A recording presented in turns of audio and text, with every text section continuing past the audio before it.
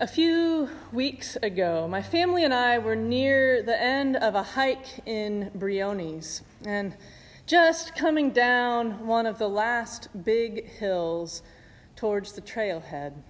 The sun had been down behind the ridge for a while, but there was still some of that rosy light straggling across the sky. As we rounded the bend in the muddy path, I heard an owl hooting close by, and I stopped. I called my kids and my husband in close, and we all just stood still. And then we saw this huge bird swoop down into a tall skeleton of a tree just a little ways off, and it hooted again. We silently crept closer until we were maybe 25, 30 feet away from the tree, and then we just stood there, looking up in awe.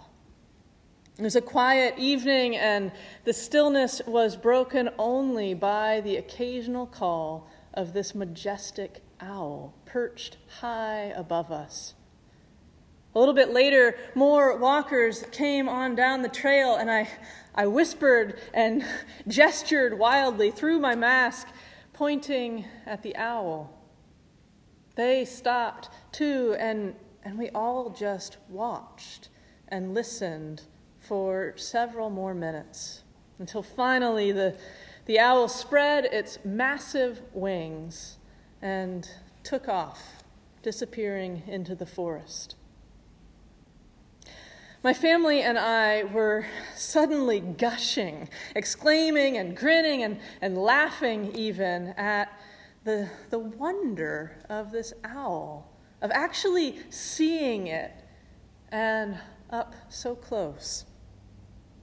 As we climbed into the car, I noticed how full my heart felt, how grateful I was to have stumbled across this delight. And then there are these readings, and we find a rather different sentiment. It's not so common that all the readings hang together on a given Sunday, because we take the option of, within the lectionary, to follow the arc of stories within the Hebrew Scriptures, rather than pairing a bit here and a bit there thematically with the gospel in a way that really takes them out of context. But here, today, it felt like it came together anyways. As I pored over these readings, I had the overwhelming sense from those who had gone long before, coming across all these years, that this way of seeking God is really hard. It's hard to be a prophet, Moses reminds us, and he would know. And then, as Paul writes to the budding community in Corinth, he recounts that this way of faith requires sacrifice and deep thoughtfulness if we are to support the vulnerable among us. And then we have Jesus tackling demons head on. By his example, it seems that we're not going to just be repeating what we have received, as was the task of the scribes. Instead, alongside this holy teacher, we are to work with whatever pain may show up, calling forth freedom and transformation. And my God, we take these three readings, these three teachings together, and it is a mighty tall order for an individual and for the whole of the community. It's an intense prospect to consider, and maybe especially on this day of our annual meeting. This is a time when we look back and look forward as a congregation, when we examine who it is that we are as a church, and who God is asking us to become. I find it really exciting, and it can also be overwhelming as we take in the landscape around us. There are false prophets vying for our attention. There are problems that threaten to divide us. And however we might conceive of demons, there are powers, there is corruption, viruses, you name it, that come from beyond and can overtake us. It's a wild mix, and it asks so much of us, even to the point that we might wonder where to begin. As I've considered these huge asks that God lobs in our direction, I keep returning to the psalm. We heard a wonderful translation from Stephen Mitchell that Charles offered in chant this morning, but I was sitting in particular with the version that we find in the Book of Common Prayer. And I think that both of them together, I think they offer a way forward. It's nestled there, laying the groundwork for all that these other readings require of us. The truth-telling, the generous sacrifice, the liberation in the face of evil. But before all that, the psalmist helps us to get both feet on the ground. It comes in the simple reminder to give thanks to God with our whole heart and to study delight. The rest of the call will demand much of us, great energy and ingenuity, persistence and collaboration, a whole lot of courage. But maybe we don't start there. Maybe we don't jump straight into the deep end. What I hear in the psalm is the urging to begin from this place of plenty, from a willingness to be surprised by joy, to let that awe come over us and pull us into giving thanks with all that we are. We're taught to pay close attention to delight, to study it.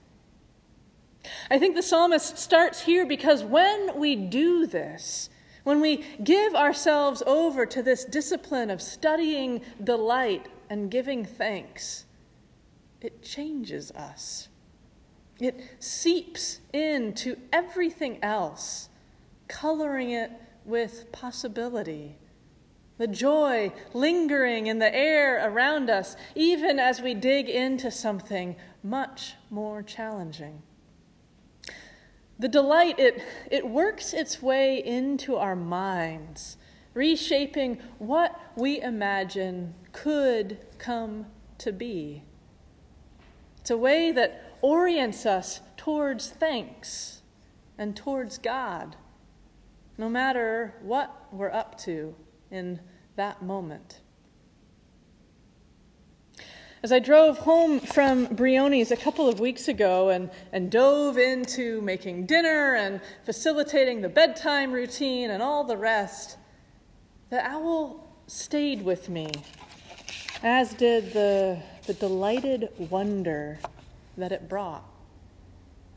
And alongside that awe, I noticed how easy it would have been to pass the owl right by or to forget it once it had flown on in order to keep rushing to what's next. It's tempting to feel like that chance encounter won't make a dent in everything else that's wrong. But what I hear in this psalm is that delight matters. The gratitude that follows, issuing from the delight, shapes us. It restores us. And my goodness, do we need restoration. We need to let this delight stop us in our tracks and make us grin. We need to allow it to bring us back to God. Friends, I hate to be the bearer of bad news, but 2021 is going to be rough also. It already is.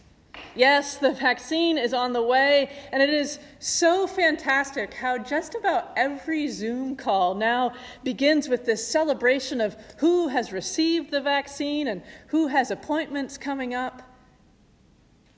And the year is still going to hurt. We're still going to miss time together. Business will struggle. We'll lose many more lives to this virus. It will ask so much of us as we strive to keep reaching and keep moving forward together. Knowing all that, expecting even the hardships we can't yet imagine, I think we need to follow the psalmist's lead towards delight and thanksgiving, not shying away from the truth we've been asked to speak to power, not ignoring how we're called to set some of our own desires down in order to support the vulnerable among us, and not looking away from the pain in our midst, whether it torments us or another.